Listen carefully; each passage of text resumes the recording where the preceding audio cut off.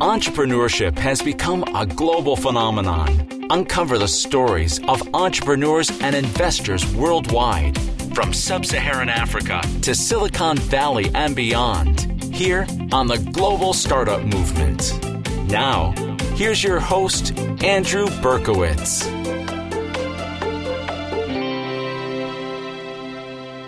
I'm here with the CEO and founder of Fetchr, Idriss Al Rifai. Fetchr is solving for the problem of last mile delivery in the Middle East.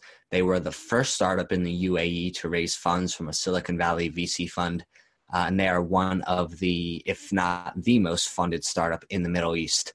Idriss, great to have you here. Can you tell us a little bit about yourself and just touch a little bit on the story of Fetchr over the past few years? Back then, this is where I saw like the gap. We all knew that e-commerce was growing fast, 30-40% CAGR in the next 5 years. And there was no real go-to player on the logistics side that could really enable the whole ecosystem. All right, so this is where I realized that there was like something wrong. So and I started to build Fetchr. When you were first raising your seed round, I know you got a lot of no's. And I think the last time we connected, you mentioned that you had 100 no's before you were able to pull together the round. So do you think that with the increasing government support of startups and the increase in the local access to capital, I mean, do you think that's a process you think has kind of changed since you started? You have to get a thick skin with regards to being able to to take no's and then just keep on fighting and get up the next morning. So I think this is one of the key traits of entrepreneurs. So you need to have that no matter what. In the region, there is obviously a lot happened in the past like 6-7 years. When I started the company 6 years ago, there was literally no ecosystem whatsoever. So it was extremely difficult to raise seed money. I had already like put like all my savings, my family savings and so on. So it was already like quite deep into it.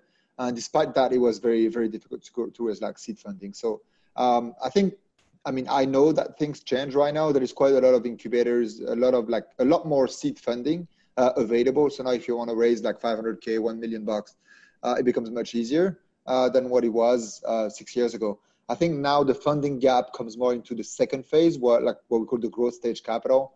Any rounds between 10 to $70 million is very difficult in the region because your business is too risky, which means you're not really tailored for the large the large private equity that usually do deals in this region.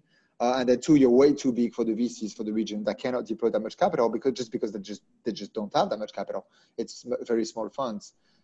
So you're a little bit in between it. That becomes very difficult. But yeah, for early stage capital, it's a lot more available now than what it was in the past. And I mean, that sounds like a common struggle that startups outside of maybe the US and China face where, I mean, especially in Europe, where the Series B is typically the toughest round to raise. Correct, especially considering the size of the rounds, right? So if you look at the size of the rounds now, Bs and Cs become bigger and bigger with obviously the impetus of China, right? China tends to raise like much bigger funds, much bigger rounds. So like I think it becomes a trend. But yeah, it's still, even in Europe, you're right. It's still difficult. So Fetchr is currently operating, and correct me if I'm wrong, in the UAE, Egypt, Bahrain, Saudi Arabia, and Jordan. And Oman. Okay. So can you give us an idea of the e-commerce opportunity in the GCC countries? And I'm really curious about the trajectory of e-commerce in the region. So, I mean, look, e-commerce is growing very fast, right? For multiple reasons. One is because it comes from a huge base effect, which means that e-commerce is extremely small as of like last year and 2 years ago. So right now, if you look at retail is about $426 billion market. And I'm talking here in the Gulf, okay? So not even the Middle East, so the Gulf countries. So $426 billion, e-commerce represents less than 1% of retail.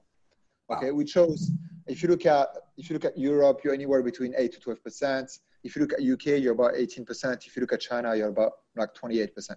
All right, so like there's quite a lot of discrepancy, and even though the ingredients of the Middle East for e-commerce growth are here, which means one, smartphone penetration is here, obviously, and this is one of the key defining, one of the key enabler of e-commerce is smartphone and broadband penetration. Both of them are here. Actually, you have one of the highest ratios in the world. Two, you have a young population. 70% of the population is below the age of 30, which means that, you know, they're more prone to tech savvy and disruptive models. And then three, you have quite a high purchasing power, right? People tend to be richer in the GCC. I'm not saying rich, but at least richer. So therefore, like you have like some money to spend. So you have all the right ingredients, and despite that, it represents less than 1%. And it's been one of the main reasons for that has been just the shortcomings of logistics companies, right? If you look at back in the days when I was on the e-commerce side, we did a study about, you know, like all the customers that choose to buy once only on your website and never buy again. 70% of these people who choose to not buy again was because of logistics. So like you keep on acquiring customers and losing 70% in the first time they receive a package. So it just doesn't work, right? The unit economics cannot work. The whole ecosystems cannot work if you don't have an enabler on the last mile, which is what we're trying to provide.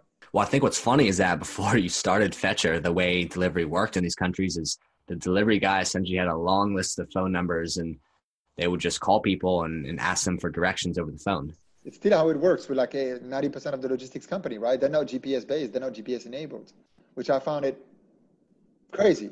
There is so many, I mean, if you look at, there is so many services, if you look at the US or like Western Europe, whatever, there is so many, Eastern Europe as well, but like there is so many countries, so many services where you and your phone, and basically like being able to take the GPS of your phone as a place to deliver that service is so embedded. And then you have logistics. The only job of logistics, if you think about it, is to actually deliver stuff. It's to do nothing else.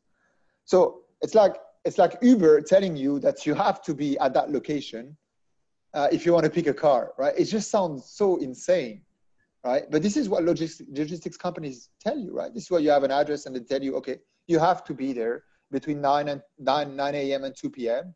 and we're going to deliver a package. So I think it's completely obsolete. It needs to be completely reversed. It needs to be the customer is free to be wherever he wants and share his location from his smartphone. And like the logistics companies should be able to find them. I think it should be, that's how it should be, right? So this is what we do. We don't deliver to a home, we deliver to a phone. We're using the GPS of your smartphone as an address. And we make it's much simpler for the customer as well. Just by the press of a button, you can actually share your location. So It's much more like it's a lot of freedom that we give back to the customer.